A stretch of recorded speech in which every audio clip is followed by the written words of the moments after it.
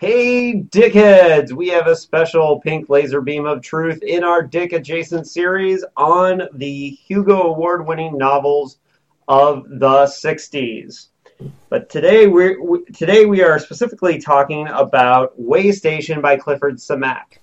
Now, our special guest talking about this book with me is my friend Matthew Whitaker. Now, the reason why I invited Matt is because many years ago, and we'll get into this in a little bit, he was the first person to tell me, hey, you should really read Clifford Samack. I had never heard of the guy before Matt introduced him to me. Matt, give the folks a little bit of your background. First, maybe how you got into science fiction, and then we'll talk about how we met each other. Oh, man. Well, science fiction's just always been what I gravitated toward reading if it wasn't weird stuff like philosophy, but, speculative fiction, and Philip K. Dick included, of course, just always, right there. I mean, it's just what made sense to me. Mm-hmm. And I believe, now, we met each other because you used to have one of those coveted jobs back in the day where you actually worked in the cool record store in town at Karma Records in Bloomington, Indiana, my hometown. And I used to go in there to buy 7-inch records, and I would talk to you about punk and metal and all those things. And then somewhere along the way, we realized that we both liked science fiction. And I don't remember exactly how it started, but that's how you introduced me to Clifford Samack. Now, people might know some of your work, especially in the Midwest, for you're a musician, and you played in a seminal band from my hometown, the Belgian Waffles, who were like a weird avant-garde noise band. Can you tell the people a little bit about what the Belgian Waffles were, and then we'll get into Clifford Samack? Yeah, we got together in Bloomington in 1986, and me and my friend Tony, I'm sure you remember Tony, and Bill, who initially worked at Karma. Bill still lives here in Louisville. Tony's out in Tucson, Arizona now. But we all had just kind of a similar headspace with being dissatisfied with regular music and wanting to kind of stretch things out. And nothing was really harsh enough for our taste. And we were discovering free jazz at the time and just kind of ran it all together in a train wreck. And that sounded really good to us. Other people, not so much, but right. So, I just wanted to give a shout out to the Belgian Waffles because you guys were pretty amazing. And it would be, I think the way I would describe it to somebody who's not familiar, it would be like the musical equivalent of David Lynch's weirdest moments, maybe, on film. We'll take that. Yeah. Really good stuff, and at different times you guys had a horn section and just all kinds of different things, and you guys were just doing really cool stuff. So that's part, and I mentioned that because I trusted you to, when you told me like, oh, here's this weird cool stuff you should be reading, I listened to you partially because I knew you knew weird cool stuff very well. So sure. How did you personally discover Clifford Samack? Well, at the time, Tony and I got the band together. Tony is an avid science fiction reader and writer as well. We were playing, role playing. What was the Gamma World? We were playing Gamma World along with our D&D, and Tony wrote that campaign, and so he and I were sharing our different influences, the stuff we liked, and a lot of it dug back into that pre-Moonshot kind of real hacky stuff, which we always really enjoyed. That kind of like film noir, only in sci-fi version almost. And Samack was one of those. Like, he was kind of in that older, he do start writing in the 30s, Mm-hmm. Absolutely. We'll get into that. And we traded those, like Samuel Delaney. We discovered him around at the same time. I actually had some classes that involved American Studies, which had some sci-fi in it at the time, so that was cool. Yeah. Well, when you first suggested Samack to me, I think the first one was Cemetery World was my first one, my introduction. And what's kind of interesting and cool about this episode is that we both read a bunch of Samac's work, but neither one of us had read Waystation before preparing for this podcast, which is cool. Which is interesting. I'm not sure which ones you've read, but I've read Cemetery World, Ring Around the Sun, City, of course, which is his masterpiece. Sorry. Time and Again, I think I've read, and other than that, I think that's the sum total of the main ones I've read. Time is the Simplest Thing I think I've read, and then lots of short stories. I'm not sure if you remember which titles you've read, just for context. Yeah, well, when you got this ball rolling, I kind of started going through some of the titles that I had sitting around the library, and the Goblin Reservation, I remember had that one, and one of his, I think it was maybe novella, but it was printed. It was called Trouble for Tycho. That one was pretty. That was a real kind of dry, sort of noir-y, moon mining kind of take on. But there are a couple others. But all right, so let's get into who Clifford Samac was. He was born August 3rd, 1904. Right? 1904, right? And he died April 25th, 1988. So he was born in 1904 and died in a year when the Cro-Mags released a record. So he had a pretty good run. He won 3 Hugo Awards and 1 Nebula. He was the Science Fiction Writers of America made him the 3rd ever Grand Master. So that's pretty high honor to be the 3rd person picked to be the SFWA Grand Master. He was also the Horror Writers Association, the HWA, made him one of their 3 inaugural winners of the Bram Stoker Award for Lifetime Achievement. And I believe at the time the president was Robert McCammon, who's one of my favorite writers. So I think, and the presidents of the HWA have a lot to do with who gets chosen for the Lifetime Achievement, just because of the way that they work. And so I thought that was really cool that right off the bat, I never really thought of him as a horror writer, so it's kind of cool that he won a Stoker for Lifetime Achievement in horror. But I think a lot of that has to do with a lot of his short story output, because he had a lot of stories in Weird Tales in the early days, in the 30s. So I think they might have been trying to honor a lot of those writers, and he was still alive when he got that notoriety from the HWA. But his first major award was the International Fantasy Award for Best Fiction in 1953 for City. Have you read City, Matt, or is that one you have you read that one? If I did, I don't have it anymore. Yeah. City is it's been a while. City is the one that is it takes place in a future where intelligent dogs and robots are kind of telling each other stories about back in the day when humans were around. I don't know if you remember that concept. That sounds familiar, yeah. Yeah. I recently reread City. I read City very early on after you first introduced me to him, but I reread it maybe 10 years ago, and City is incredible. I personally think it's his masterpiece, and I think many would agree. Oh, yeah, we've got a copy of it right here. So, this one right here.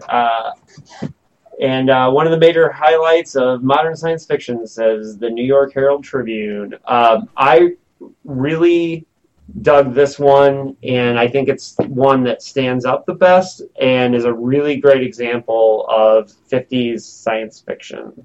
Another reason why Samac might work for you and I is he's a Midwestern writer.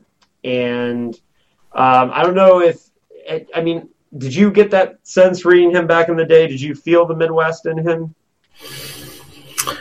I guess so. It wasn't conscious, but I think in the sense that, it makes sense. It makes sense. Like I said, it wasn't a conscious thing, but you're used to that sort of stuff, but it still seems a little austere. It's almost a little more out of time, like his sort of like his conventions, Right. But I guess they would make sense to a Rust Belt kind of sensibility. Well, he was born in Wisconsin, Millville, Wisconsin, son of Louis and Margaret Wiseman Samac. Wiseman was his mom's maiden name. Samac attended the University of Wisconsin-Madison and then taught in public schools until the 30s, when he moved to Minneapolis, to the big city, and became a reporter first and then an editor of the Minneapolis Star and Tribune. And he worked there until he retired in 1976. And he was made the news editor in 1949. So he was very, very involved in that paper in a very serious way. And I think his time as a newspaperman, I don't know if it really bleeds through in there so much as I think his Midwestern upbringing, to me, is in, if you look at, for example, Way Station is a book that takes place in a rural area with, characters who are kind of like more everyday people. But his first publication was a story called World of the Red Sun, and that was published in December 1931 in an issue of Wonder Stories edited by Hugo Gernsback, the guy that the Hugos were named for. And he published stories with Gernsback's magazines from 1950 all the way to 1986, long after Gernsback, of course, had passed on, but, kept up with some of those major publications. Over 100 of his short stories were published from 1931 to 1981, and he wrote in science fiction, Western, and war genres.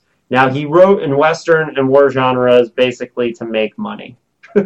And there are quotes out there where you can see where he says that science fiction was his love and his passion, and he wrote those. I've never read any of his Westerns or war, shoot 'em ups. I don't know if you have.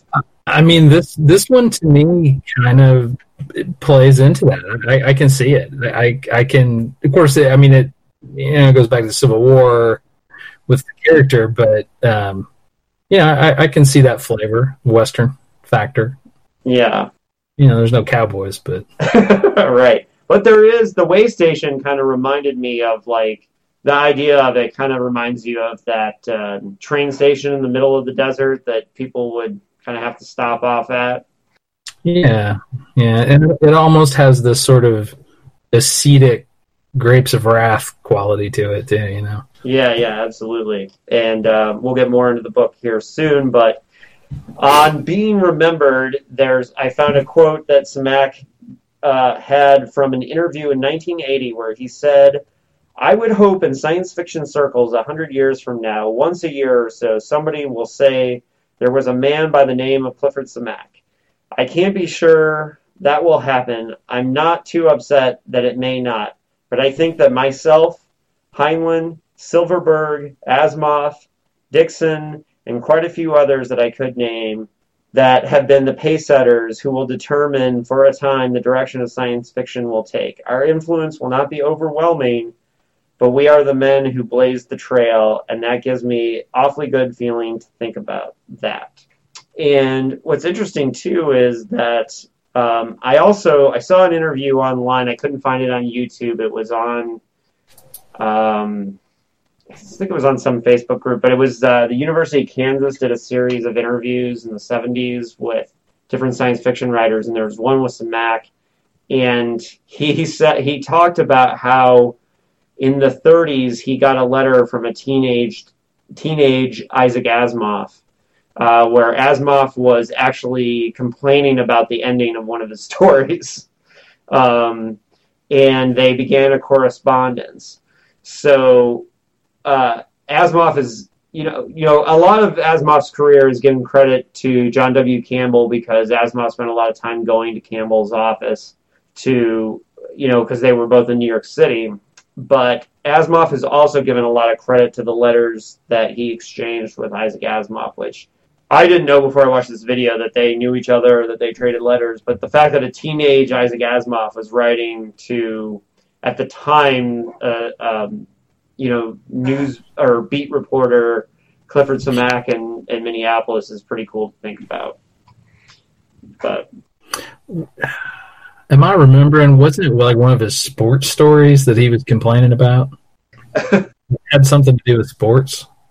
I don't remember what it was specifically about, but I remember Samac basically told him, reread it in a couple years and you'll get it.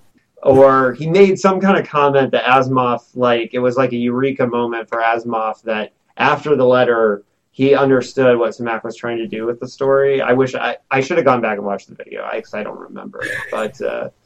But it was a cool thing to read about. And I think that story might be in Astounding, the biography about John W. Campbell and Astounding magazine. But I'm not entirely certain. But it's really cool to think about those two communicating. I don't know how you feel about that, Matt. I just think that's yeah. Before we get heavily into the book, the last thing that we have to talk about is that this book was released in 1963, but it was originally, as most science fiction novels were at the time, it was serialized through magazines. And that was kind of common practice then. Most science fiction novels could not get a straight paperback publisher until they at least kind of got word of mouth out through being in these magazines. And originally, Waystation was called Here Gather the Stars. And it appeared in Galaxy magazine between June and August 1963. Although I believe he greatly expanded the text once he turned it into a novel. And after it was published in Galaxy, it was only published in Galaxy when it was nominated for the Hugo. And the books that it was up against, the other nominees were Glory Road by Robert A. Heinlein. What a lightweight, huh? Witch World by Andrew Norton, another no-name writer, right? I'm, of course, being sarcastic. Dune World by Frank Herbert, which was the first 3 months that Dune was published in the analog. And Cat's Cradle by Hoosier author Kurt Vonnegut. And the Toastmaster that year was editor Tony Boucher. Shout out to Tony, as we often talk about him on this podcast. But it's a very stacked category that year. All the names are major names in science fiction.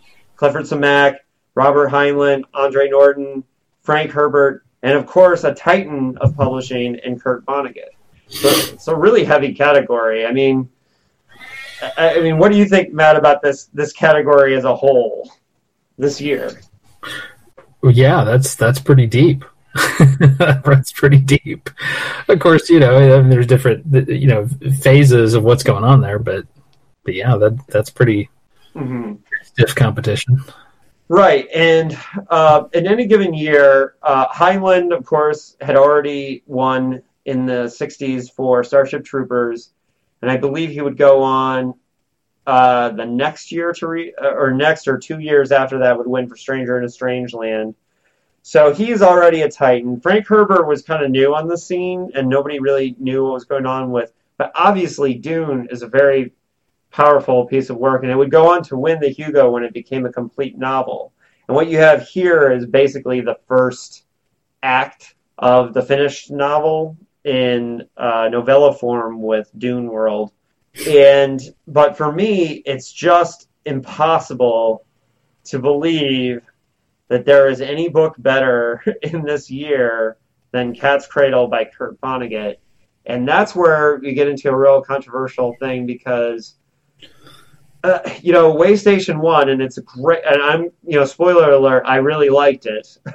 But the fact of the matter is that Cat's Cradle is an absolutely incredible work by Kurt Vonnegut. Have you read Cat's Cradle? I looked at some of it when we got into this, and I think I had read a bit of it, but I'm a big Pynchon fan, and I even like Catch 22, Hello Catch 22, and it always seemed like if you took the Ice 9 factor away, that you would have more speculative fiction with Cat's Cradle. But yeah, I mean, just in terms of, it's the one that's known now, I mean, it's held its own. It's that sort of like when Metallica lost the Grammy to Jethro Tull, I don't want to compare Waystation to Jethro Tull, but I've seen 3 articles about Waystation winning that have referenced Jethro Tull and Metallica, so you're not alone in that observation. Okay. So, yeah, because I think Cat's Cradle, well, not as purely science fiction maybe as Slaughterhouse-Five was, it's just an incredible piece of work. I think Cat's Cradle personally is I think, I know a lot of people will say Slaughterhouse-Five, but I personally think Cat's Cradle is Vonnegut's best, especially of that era. And so for me, like immediately when I saw that it beat Cat's Cradle, it was kind of hard for me to believe. Now, we should talk about, there is politics involved in this, and and for those of you who have listened to our Norman Spinrad interview, you'll know that he talked about the fact that when he was the SIFWA president, the Science Fiction Writers Association, he wanted to give a Lifetime Achievement Award to Kurt Vonnegut for a science fiction grandmaster, and Vonnegut respectfully called him and told him, like, I don't want it. Which, we can debate whether that's cool or not cool, but he had worked so hard to get himself out of what he considered to be the science fiction ghetto that he didn't even want the Science Fiction Grandmaster Award. And I think the voters of the Hugo were probably thinking, well, Vonnegut's not even going to show up anyways. And I think that there was a degree that not only was Samak guaranteed to show up, but he also, I think, was getting somewhat of a Lifetime Achievement Award. Yeah, I mean, more of a father of the form as it said at the time. And I think Vonnegut was, I made some stuff up about this water Ice 9 thing, but it's just a weird novel, and trying to, keep that from being, a convention, genre convention. Which, and it's almost, it's undeniable. It's more undeniable that Slaughterhouse-Five is science fiction, because you have time travel and aliens and what's going on, and Cat's Cradle is more just kind of like speculative flourishes, right? Yeah, well, and like I said, it reminds me a lot of V by the Thomas Pynchon, because it kind of has the same sort of characterizations, and I've read some stuff that talks about the Joseph Heller being in there too. That sort of at that time, like the early '60s, that was a wave of things that were coming out, like V, and you could argue that there's not really any science fiction in Pynchon either, but it's closely related. Yeah, and I'm always one for expanding the definition of these genres instead of narrowing them. I can't stand when people look at, it's kind of a running thing that people can see if they follow me on Facebook, is me having to argue with people who say movies like, for example, It Comes at Night. People will say, it's not a horror movie. What? That is absolutely a horror movie. The Mechanic with Christian Bale is absolutely a horror movie, right? And I think with science fiction, I'm kind of the same way. Like, I know you could kind of sci-fi and speculative and weird and surreal. You can get into all these different things, dystopia, all these different things. But as a basic umbrella of genre fiction, whether you want to call it speculative or sci-fi, I say expand the definition. No, I agree. It's modalities of thought, as far as I'm concerned, like things that make me think in a certain way. hold that focus. And that's kind of what I was talking about when you asked me earlier, how did I get into science fiction? I think it just made me think in a certain way. And then it bleeds out beyond the genre convention into other forms. Right. Yeah. And what's cool is because by doing this series, I'm kind of getting a look at, all these novels that were considered the best of the 60s and getting a real feel for the genre in the decade. But specifically with all the work that we're doing, going through all the PKD books, and when we're talking about the Toastmaster for this particular Hugo is Tony Boucher. Just the amount of influence that I've learned that this guy, Tony Boucher, had on the genre, whose name I had never heard of before doing this podcast, is just absolutely amazing, what an influence this guy had. And apparently he's the one that handed the Hugo to Clifford Samac this year, in 1964. So Waystation won some other awards.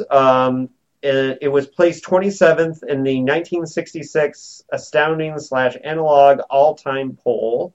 So 1966, of all the science fiction novels that had been written through 1966, it came in 27th.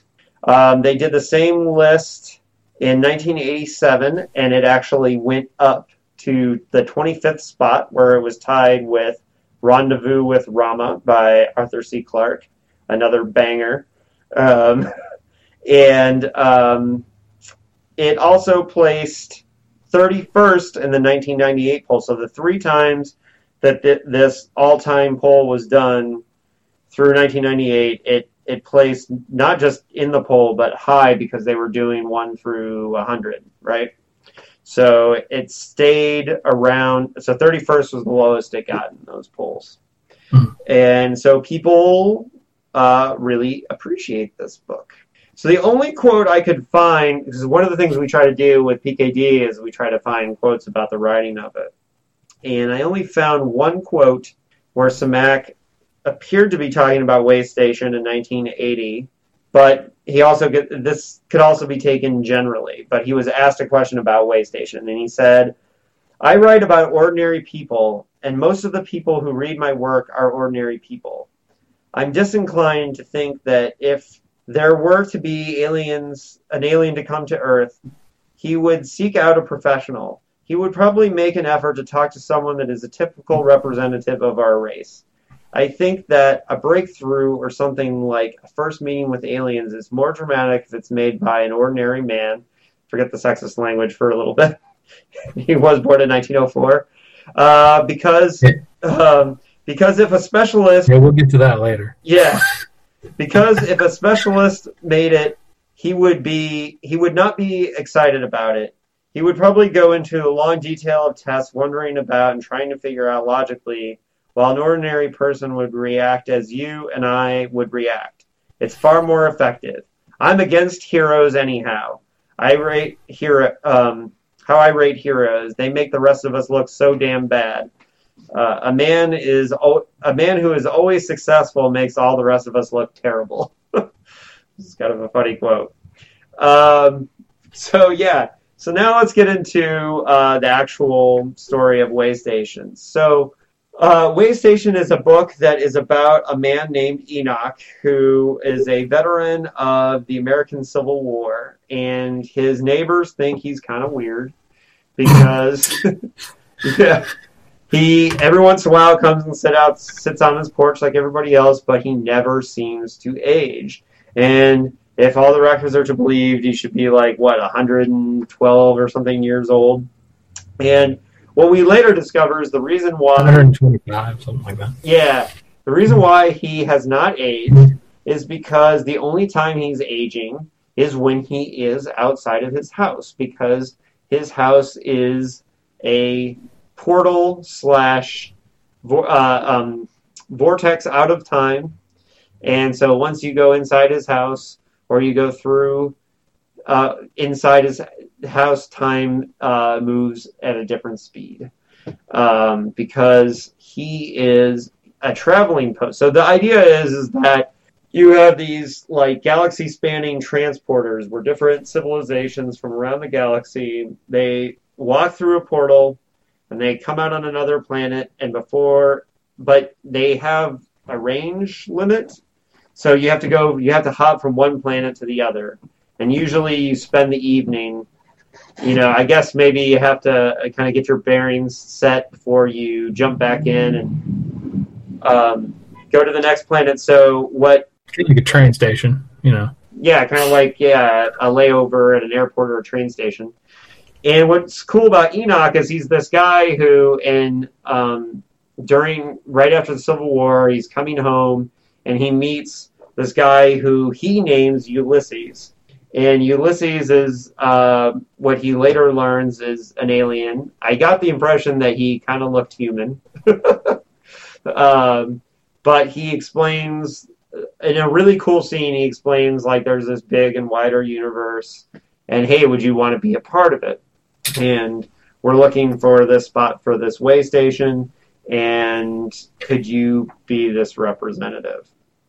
And that's kind of the start of it. Now, we're going to assume at this point that if you've made it this far, you have either read the book already or don't give a shit about spoilers, because we're going to spoil it. I know some people are going to listen to these episodes so we can read it for you, right, and be your cliff notes. So at this point, we're going into full-on spoilers for what happens for the rest of the book. And so, Matt, your overall impressions of this book, first as a purely work of science fiction and then as a work of Clifford Zemeck. My impressions. Wow. Well, I mean, it's pretty, genre-defining in some way. And the stuff you just read, the quote from him talking about normal people, it was a very sparse and self-contained character, and a lot of the book lived inside, the whole book lived inside Enoch's head, and there weren't very many characters. Like there was a lot of space, even though it was also confined to his house, which is the way station in a lot of ways, and he couldn't ever go very far away from that. But there was a lot of air in the room, there was a lot of air outside when he would take his walks and stuff. I mean, it fit in that sense of old school, it seemed like he was maybe a reporter at some time and wrote in the 30s, even though this was done in the 60s, of course. But it had that kind of, sparse old school quality to it. And I think, that's something that maybe placed it at, the award-winning position. I mean, it was pretty spare. It's like if you can make a good song out of 3 chords, same 3 chords that everybody plays, but it sounds new and different and everybody likes it, and you've really done something. And I think maybe that's kind of what this had going for it. Yeah, and I think that you make a great analogy about the power chord, because Rudy Rucker is a science fiction writer who always talks about science fiction power chords. And like he'll always say, that UFOs or time travel or whatever are the power chords, and how you structure a song around them is what makes a science fiction novel work. And what I think was neat for this book was that it became such a great vessel for philosophical ideas. Because you have this great... One of the things that was so cool is that Enoch is such a great character, and his door or window onto the universe represents the reader so well, because you get an idea of he has not lost the wonder. And in fact, I have a quote, and it's... and I have from the San Diego Library, I got the first edition hardcover and I was the first person to check it out in like 15 years. Which I don't know if I'm happy about that, but that is this, it's the second time that's happened in this series. When I got The Wanderer by Fritz Lieber, it hadn't been checked out since 1988. But I really loved this. On page 33 of the first edition, our horizons are so far, he thought. We see so little of them. Even now, with the flaming rockets striving from Canaveral to break the ancient bonds, we dream so little of them. The ache was there. The ache had been growing. The ache to tell all mankind those things that he had learned. Not so much specific things, although there were some of that mankind well could use, but general things, the unspecific central fact that there was intelligence throughout the universe, that man was not alone, that if only he found the way he needed to never be alone again. I love that passage. And that's like a really good example of how he uses Enoch as a character to be a window on this, vision that he had of the universe. So, go ahead, Matt. Oh no, I was just going to say. I mean, there's a lot going on there, and with back to the 3-chord thing, it's that simple structure that leaves a lot of air, like I said, and he there's a lot of duality going on throughout this story. It occurred to me pretty early on that the Earth to Enoch and it was like a body, and his house, the way station itself, was like the mind, because that was infinite. When he was in his house, he was in touch with an infinite universe that he could only imagine, but he was a part of. It just went on forever. But when he went outside to go get the mail, which was his only thing that he would go outside once a day to do. And the postal worker was the only friend he had. Oh yeah, yeah, absolutely. And a friend because he left him alone. He left him alone. That was the key. But when he was out in the world, he loved the world too. I mean, he saw the beauty in it, and there's a little back and forth with him in terms of what am I loyal to? Am I loyal to the world that I'm from? Am I loyal to my body, or do I continue my spiritual journey into my mind and being the way station and play that out further? Yeah, and what's cool is this book does have a real 50s feel to it, and I think I haven't read Choice of the Gods, but I've been told that that's the one that where Samak was trying to like catch up to the new wave in the 60s and to do something like kind of more heavy metal for that time, and I do intend to read it soon. But I like that this book has an old school feel to it. Like, it feels more old school than if we look at this one year after Man in the High Castle, right?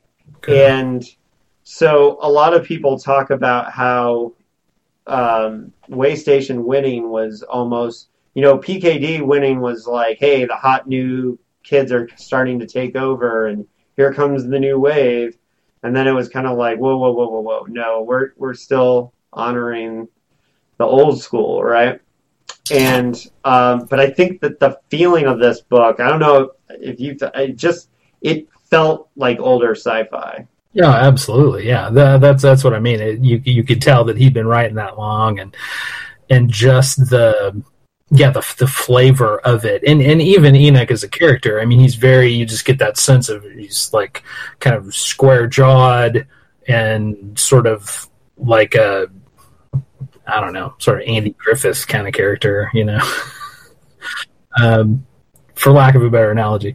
But who's the guy that did all the murals at IU? You know what I'm talking about? The big 2-dimensional mural, that kind of square-jawed guy with a shovel, Yeah, I know what you're talking about. But IU, Indiana University, for those who are not from our area. It does have this kind of old feel to it. But so one of the next things that happens in the story that kind of propels the story forward is that there's all these kinds of neat scenes where Enoch just kind of like chills out at the house, hanging out with the travelers that come through, and then there's one. So you get this really good picture of this wide and vast universe. You get this idea that the universe is teeming with life. in this world that Samak has created. And you have the hazers, and you have the math whizzes are from Mizar. What was really particularly funny for me as somebody who's a 27-year-long vegan is I cracked up when I read that. Yeah, a big part of the story is that there are these travelers that have come from Vega, which and one of them dies. And so there's constant references to the vegan language or vegan. I just can't say vegan. I have to say vegan just because I'm trained that way. But it says here, for example, on page 91, they helped him learn the vegan language and had brought him scrolls of vegan literature and many other things. So you get the idea that, first of all, one thing that tells you is that Enoch is learning a lot from these cultures. He's taking time to educate himself. And so he's not just some old man who's or like Civil War veteran at this point. He is a very knowledgeable person about the galaxy. But what happens with these vegans is that one of them happens to die on Earth, and I can't remember how that happened, actually. It's spacing my mind right now, but... He was chilling, like, sleeping on the couch or something. Yeah, and he just, like, nods off and he dies. But so they have these really intense customs about... death and burial, or they have to be put to the customs of whatever the local world is, I think. Right. Yeah, but there's part of it that's their custom. So he buries the vegan. Yeah, their custom is like no custom because they belong anywhere, essentially. Right. Yeah. But this becomes a big thing because, and I forgot, one thing that was kind of a negative in the writing is that in the first chapter there's a really cool scene where a character is introduced as kind of being like a spy who's watching Enoch, who's trying to figure out the mystery of where this guy came from and how he's so old. And I do think it's a weakness of the writing that character kind of drops off for like a huge part of the novel and you kind of forget about him. Yeah, I have a reason why I related, but why I was a little disappointed in that too. So yeah, well, we'll get to that in a second. But this is a major plot point because this is the reason why Enoch does not know really that they're watching him, but they come and steal the body of this alien and take it to Washington to be poked and prodded, and this sets off a diplomatic crisis with the vegans who apparently want to destroy Earth because like they were so offended, or they want to take Enoch from his job. Yeah, you'll get fired. I read it as basically like you'll get fired and you don't get to be part of the galactic map. Like your way station will be closed, and yeah, you're not part of the fraternity, as it was called. Which is a big problem for Enoch because he's really worried about nuclear weapons, as anyone in 1963 would be, right? And so a huge part of this book is this idea that Enoch is very concerned about the Earth joining the Fraternity of Worlds so they can be saved from themselves and nuclear weapons, which is one of the cool things, or one of the reasons why I have no idea. I don't remember, other than the fact that you were the one that told me to read Samak. I can't remember. I know it was at Karma, right? That we were at the record store, and you told me about him. And I remember I walked right to Caveat Emptor and bought Cemetery World. Like literally, I walked from your store to that store, right?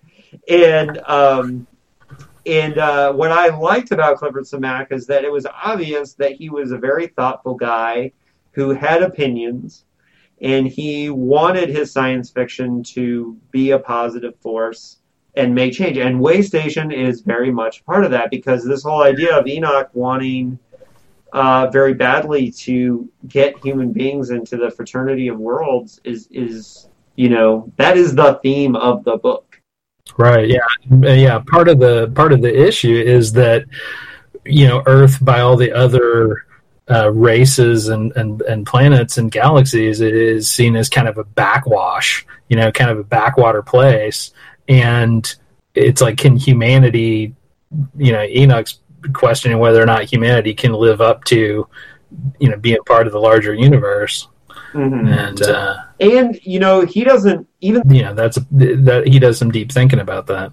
Right. And even though he has a chance at one point, even though he's very worried about this and he wants to see humanity grow up and mature and do better, when he's given the shot, when they're like, hey, you can represent Earth for the whole council, he's like, whoa, that's a little heavy, right? I don't know if I'd be a good representative to represent Earth. And then, because they say to him, as a representative of Earth, you could appear before the Galactic Central and appeal for us to use it. As a member of your race, you could give testimony and you will be given a hearing. If there seems to be merit in your plea, Central might name a group to investigate, and then upon the report of its findings, a decision could be made. And you said, for everyone on Earth, anyone who could gain a hearing. So basically, one thing that's interesting is anybody could represent their planet. According to this scene, anybody could be like, hey, I want to represent Mizar 4. Here, I'm a long-standing citizen of Mizar 4, so, put me up there. Yeah, well, I mean, he was chosen for the role, but the reasons for that were pretty simple, like him being alone and isolated, and I have to assume open-minded. I don't know how Ulysses would have gotten to spy on him to, make sure he was open-minded enough, but, clearly he was. Yeah, there is a scene, I don't have that one dog-eared, where he and Ulysses first talk about, I think they're eating a meal, and Ulysses suggests to him, hey, what would you think about it if there was like this big world above the sky, basically? And so, Ulysses obviously saw something in Enoch. And I didn't really get the idea. I got the impression that Ulysses was sent there to be like, hey, find somebody who can who can run this way station. Yeah. And, Enoch was the person that he chose. So, and I didn't mean to gender Ulysses because I really don't know. But nonetheless, that sets up the whole thing at the end, basically, where the story comes down to whether humanity is, ready for this responsibility. And, and then Enoch has to make some decisions. Enter the one female. Right. Which is a huge problem with science fiction in this era. We just released our episode on Clans of the Alphane Moon, and the representation of women in that book, even though, we love Philip K. Dick here, but the representation of women in that book is pretty poor. And, one way we obviously talk in this podcast, we often talk about how would we adapt this or modernize something. And I thought it would be kind of cool way to modernize this is if, I don't know, it might take away the power of Enoch being a loner, but I kind of thought maybe it might be interesting if it was Enoch and a wife, that had this responsibility. Because that was the weird thing about the created images that he hung out with and fell in love with Mary, at the beginning. That was one of the parts that I kind of had a little harder time with. It was almost like, I'm going to throw this little chunk of stuff in here, and it's going to kind of keep me along the lines of the myth of the Western self-made man or something. It sort of didn't jive, but there were really only 6 characters in the book, and right, one of them's Lucy, but yeah, who's a simulacra. I think I didn't even really understand Mary. Yeah, I didn't even understand if she was a part of the mechanics of the way station to keep him company. That's what I thought it was. Yeah, yeah, that's what I got. Yeah, and so, but I wasn't even entirely sure, and I definitely thought that was one of the weaker parts of the story. Yeah, because the end it felt kind of forced at the end, but I don't want to get in the way of the linear way you're going here. Well, no. I mean, I'm kind of getting towards the end, but and then there's also a subplot with the redneck lynch mob, and then there's this weird kind of sub story where there's a neighborhood kid who's being abused by their parents because they're disabled, right? At least deaf or at least mute. We don't know that she's deaf. We assume he says she is. So yeah, maybe some kind of on a spectrum of some sort. Right. And this storyline is a little kind of left field, but what it does is kind of sets up Enoch for it's mostly, I think that part of the story is there to put unwanted attention on Enoch, and force him to do something. I think it's supposed to be an analogy that he's doing this thing for this abused young child. It's supposed to give an idea of a sense of justice. It's supposed to be a parallel to the decisions he's making on a galactic scale, right? He stands up for her to her family, and I think that it speaks to his virtue and sense of what's right, and the fact, like when she later comes into the way station, that's part of protecting her. And, that kind of sets up how it plays out in the end, right? Right.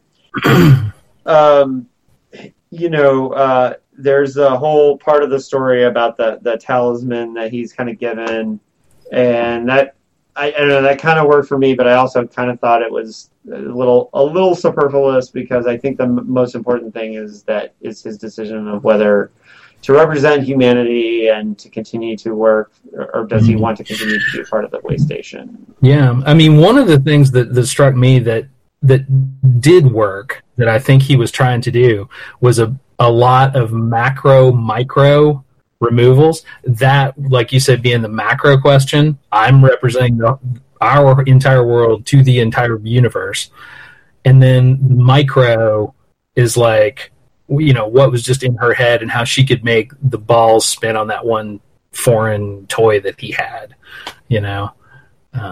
like there were micro moments, and like he'd go into the way station and he could expand his mind to the entire universe, and then he goes outside to get the mail and there's a flower. Yeah, I think there was a lot of interplay with the macro micro thing, and I think he worked that well most of the time. Yeah. How did you feel? Well, I guess you kind of brought this up because you're bringing up some like kind of the intricacies of the prose, and I don't think Samak is, he's kind of known as an idea guy, and he's not known, because a lot of science fiction at this era is known as being idea fiction, and not really known for the characterization or the style of the prose. However, I think those are both things that this book is really done well. I think the characters, as few as they are, but especially Enoch, definitely not Lucy, but Enoch is a very well written character. I have a very good idea for who he is, and it's a character that I really enjoyed spending the pages with, right? Yeah. I mean, you do get a lot of insight, because it is, the majority of it is very much inside of his head, even more than a lot of first-person narrative is. Yeah, and it's not a first-person narrative. It's not at all. But I think your point is valid, because in the sense that you do spend. I mean, this is Enoch's story completely, and you're definitely in it with him. But I also think that the prose, especially like, for example, that first part that I read where he's talking about the earth, about wanting to be able to tell the whole earth. That's actually a really beautiful passage. And throughout, I'm sorry, I kind of lost my train of thought, but there are Clifford Samac quotes all over the place in environmental circles. It's really funny. They have slipped out. It is clear that he was a person who was concerned about the planet as a whole before even Earth Day was a thing, long before. And like I have this book that's called The Guide for Environmental Quotations, and it has different just quotes from everything from Henry David Thoreau, Rachel Carson, and there are several quotes in that book from Samac and Isaac Asimov, which is really interesting. Mm-hmm. But one of the reasons why Samac caught on with me is that I was just at the beginning of my militant vegan phase when I started, and by phase I still 27 years later, pretty much in the center of it. So phase is probably a bad word, but when I was starting to get into being vegan and being a radical environmentalist, I was reading Samac, and so I kept dog-earing pages and finding these quotes where he was putting little things in, especially Ring Around the Sun. It is very thick on those things, and but this book is too. And getting back to what I was trying to make a point about, and I got on a tangent as we do on this podcast often, is that the prose is really well written in this book. Nobody could look at this and say that Samac wasn't a good writer. And there's definitely beautiful moments, and I know it's evocative and very patient. Mm-hmm. Yeah, absolutely.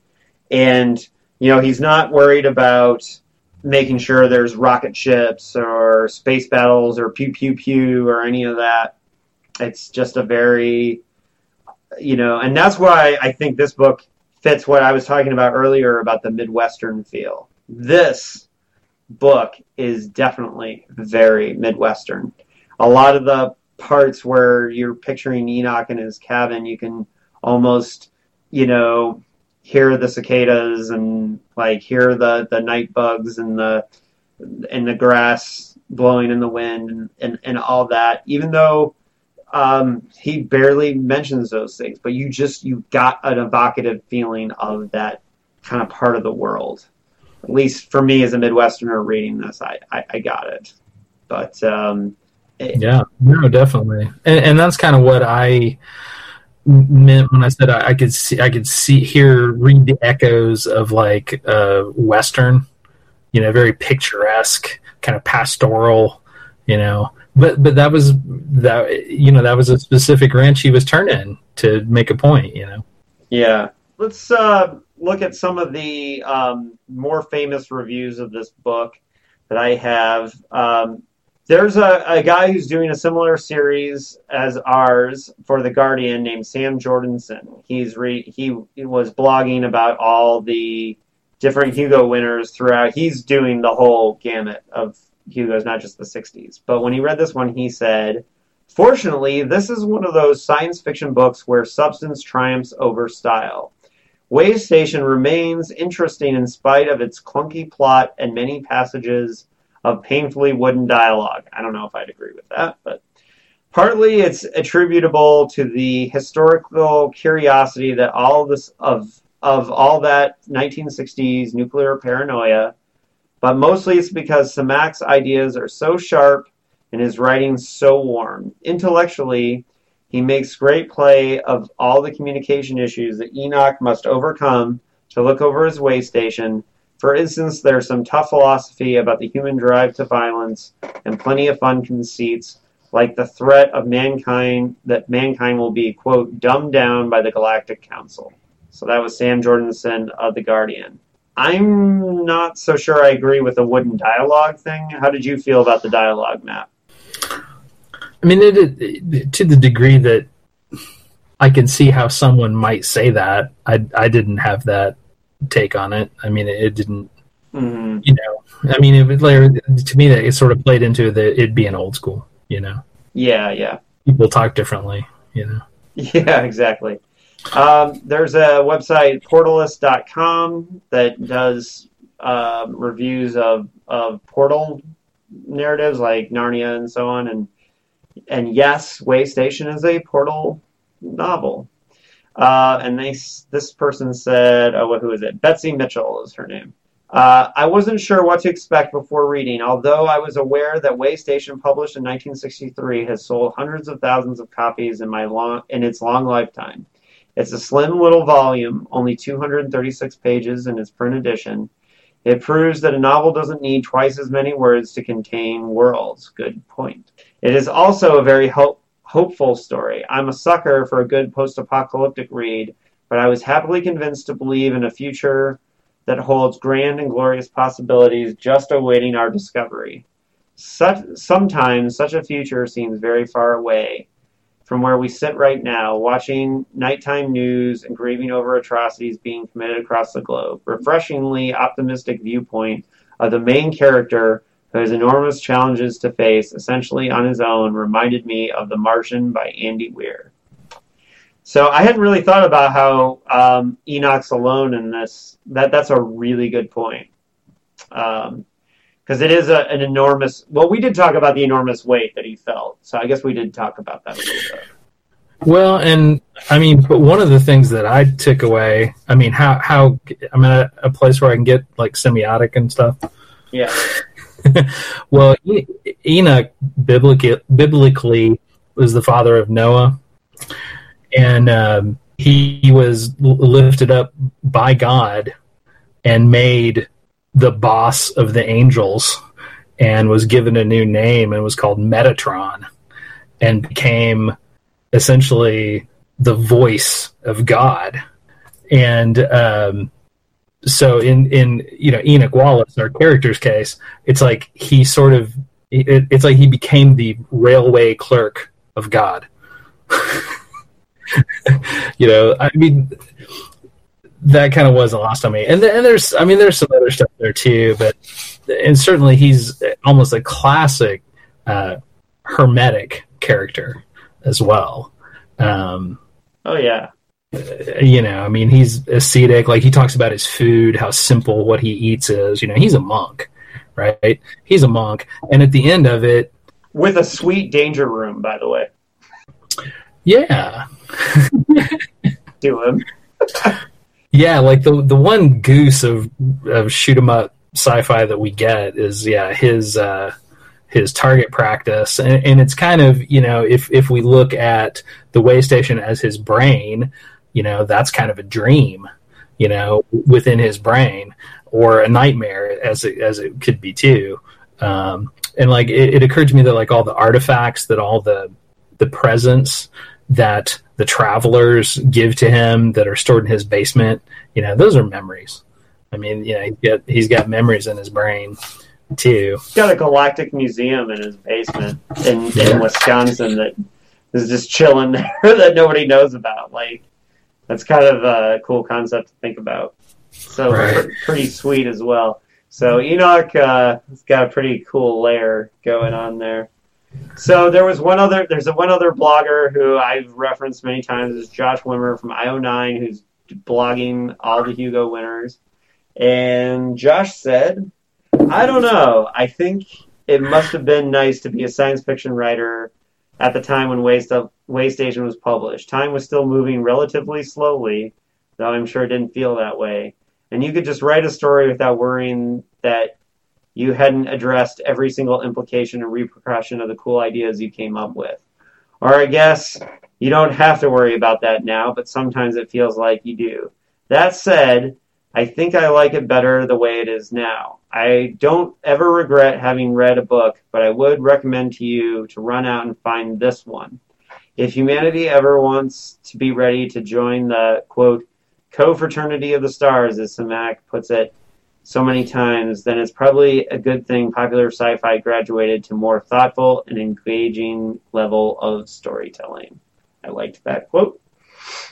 And so we only have two things left, which is our rating and final review, and then how we would adapt this for film. So let's start with how we would adapt this for film. So if Hollywood threw a bunch of money at you, Matt. How would you adapt the story, and would you change it much? What would you change?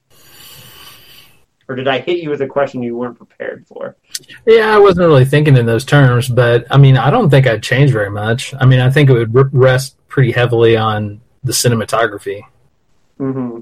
Yeah, I mean, because I'd want to get that sort of the macro micro factor and the brain in the way station and the body in the earth kind of thing. I don't know what I'd do with Lucy being the only real girl.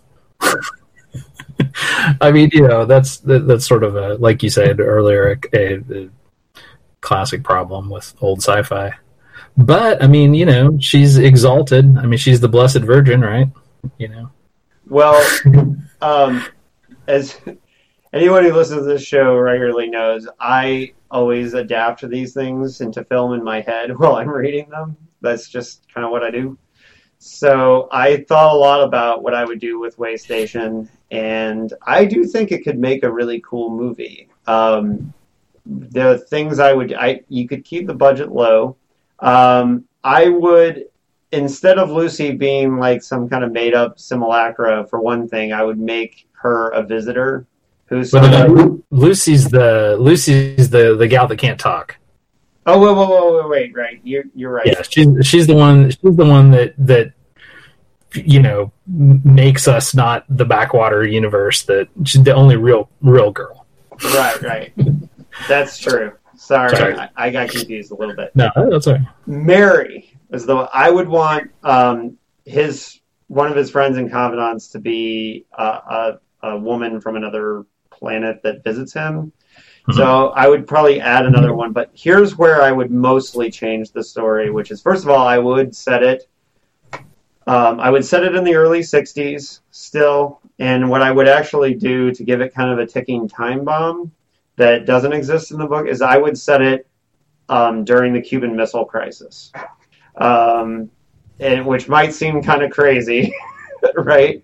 No, I can see it. But have this parallel thing going on with the world being on the edge of nuclear annihilation, and Enoch at the same time facing this crisis where his vegan corpse gets stolen from his yard, and the Galactic Council wants to kick him out of his job of the way station, and he's dealing with this idea of like, I gotta get us into the confraternity of stars at the same time the world is about to annihilate itself. That's how I would kind of update it, and I think that would make a really great character film.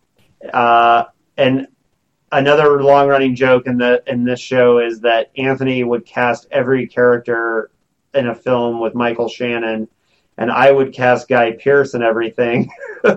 But I don't know in this particular case if Guy Pearce is the right person to play like a Southern guy. But I like the idea because he's from Oklahoma and he plays Southern people so well. I would love to have Brad Pitt in this role, kind of make him a little uglier than he is sometimes. But I would definitely want a Southern actor, so either Brad Pitt or a Walton Goggins maybe as Enoch. Actually, Walton Goggins would be great in this role as Enoch. So maybe Walton Goggins or a Timothy Oliphant. I'd take any of those guys. But I would actually love to see a character-based movie where the majority of the tension and comes from dialogue, and you could do it for a super low budget, because you're mostly you got to build the set of the way station, and most of the action would happen in characterization, and you do a period piece, but you wouldn't have to build a lot of sets or anything like that. So yeah, I mean it's pretty sparse. I mean it's yeah, but heavy ideas, and I think if you add the whole Cuban Missile thing, then you'd have much more of a ticking clock that would give it a propulsive feel. And for Ulysses, I mean, yeah, he was pretty anthropomorphic. I kind of had him looking like, in my head, like a cross between like a gray alien, Venom, and Emmett Kelly. Interesting. That's sort of how I saw him in my head. Like he was kind of creepy, but also kind of goofy, which is what that's what he said. But so I kind of put those things together. Did you find yourself seeing some of this book in black and white? Because I kind of accidentally started seeing a lot of it in black and white in my head because I almost not at all. Not at all. That's really interesting because just especially the first scene with Ulysses and Enoch, for whatever reason in my head, it was almost like it was a Twilight Zone episode in my head. Sure. And kind of like when you get into the way station, it's like Wizard of Oz and everything's in color. Right. That would actually make kind of an interesting way to tell the story, or to do the film in black and white as if it was a period. Or almost, I mean, to me, like the outside world, because he's got the river, and it's like it's all pretty lush and pretty, maybe a little sepia tone or something. Yeah, and for director, I have a director, and I've used him before because he's a director. I think he's one of the best directors. But Jeff Nichols, who directed Take Shelter, Mud, and Shotgun Stories, and what else has he directed recently? Loving, and the absolutely amazing, underrated Midnight Special. Jeff Nichols. I think he's a fucking great director, and I would love to see him direct a period piece of Way Station. But, that's just my dream, right? And but, hey, Samak Estate, give me the rights. I'll write a great script. Yeah, I'm with it. That all sounds good. Yeah. All right. So for final thoughts, I'm going to give this book 4 out of 5 dead vegans in the backyard. Because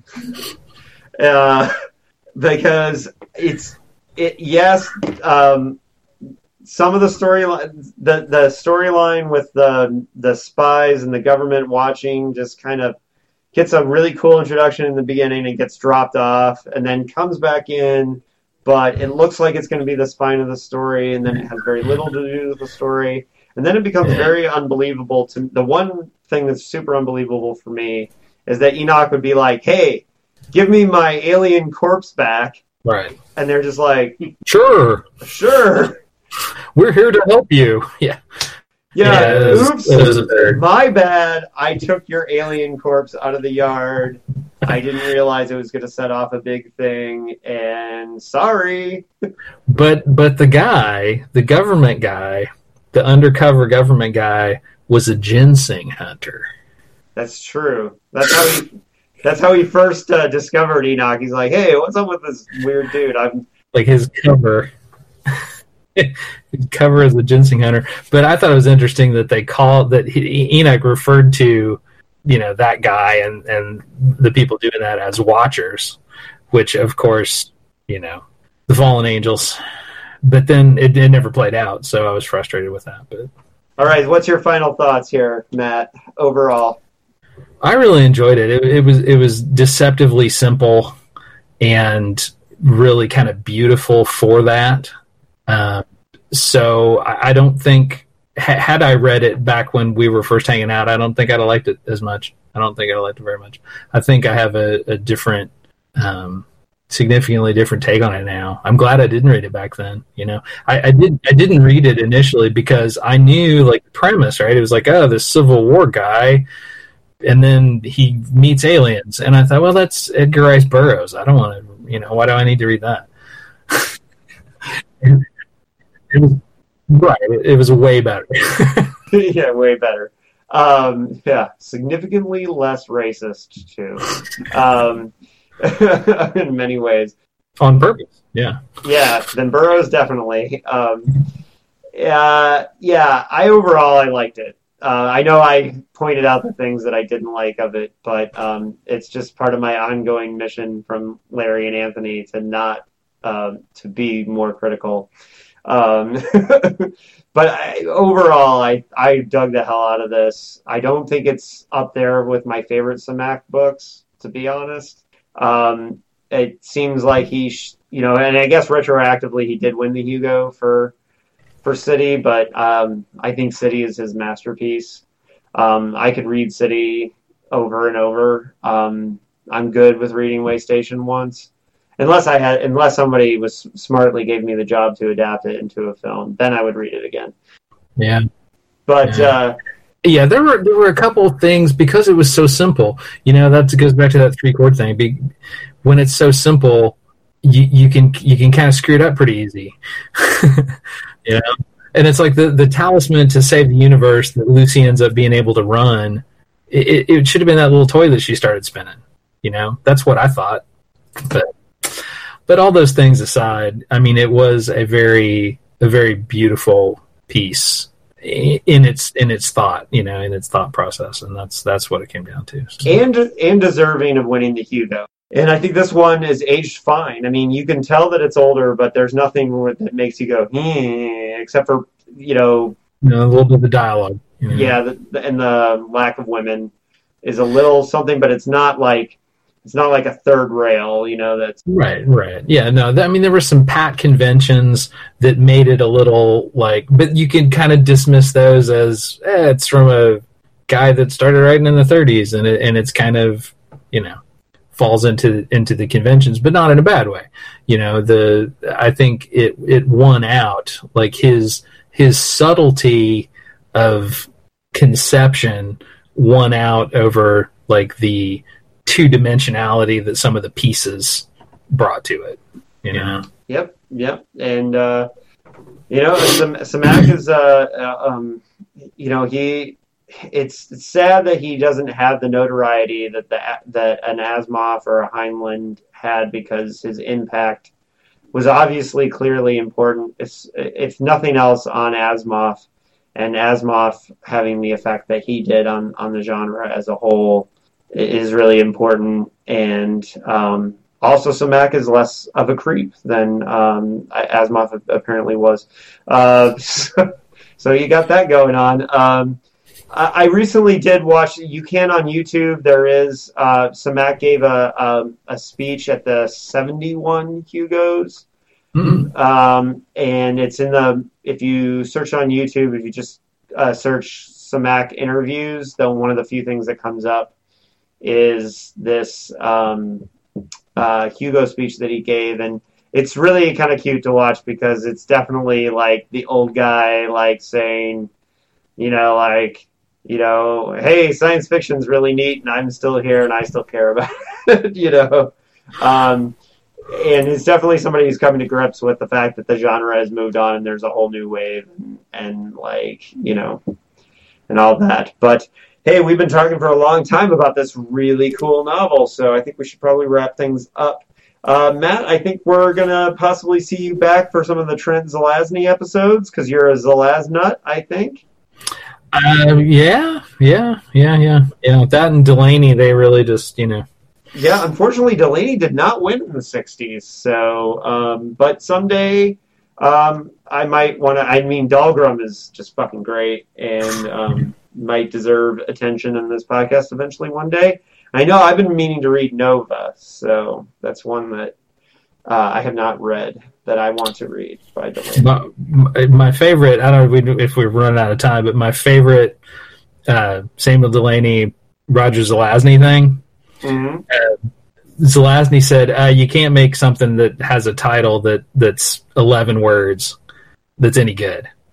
And Delaney was like, oh, yeah, watch me, buddy. And so I don't know if you're familiar with the short story, but it's we in some strange powers employ move on a rigorous line. That's cool. Delaney's awesome and still with us. Yeah, he totally did it. Yeah. It's a good story, too. He is great. It's funny because we had talked about, at one point, I was interested in doing Dahlgren because PKD hated Dahlgren. And I was kind of surprised, but he specifically complained about that book, which was weird. And I have not found, I did try to find some quotes from PKD about Samak, and I did not find any. He was a Van Vogt guy from that era, and not a Samak guy from the 30s, 40s. So there are no quotes from PKD on Samak, but so I don't know if he was a fan or not, but I'm assuming not, because he definitely spoke a lot about the writers that influenced him. So, but yeah, Matt, I really appreciate the time. Thanks for bringing your insight into Way Station. And Yeah, thanks for having me. yeah, and I wouldn't be the Samac reader that I was if in Karma Records you hadn't said, "No, you really need to read Clifford Samac," because I was probably in there talking about Asimov, and you're like, "Hey, buddy, read this cool stuff," you know? Hey, it's all about sharing, and still is. Yeah, I also got a lot of great music. You were the first person to ever tell me about Carcass, so that's yeah, big one. All right, horns up. Thanks everybody. Dickheads, keep it paranoid. Stay paranoid.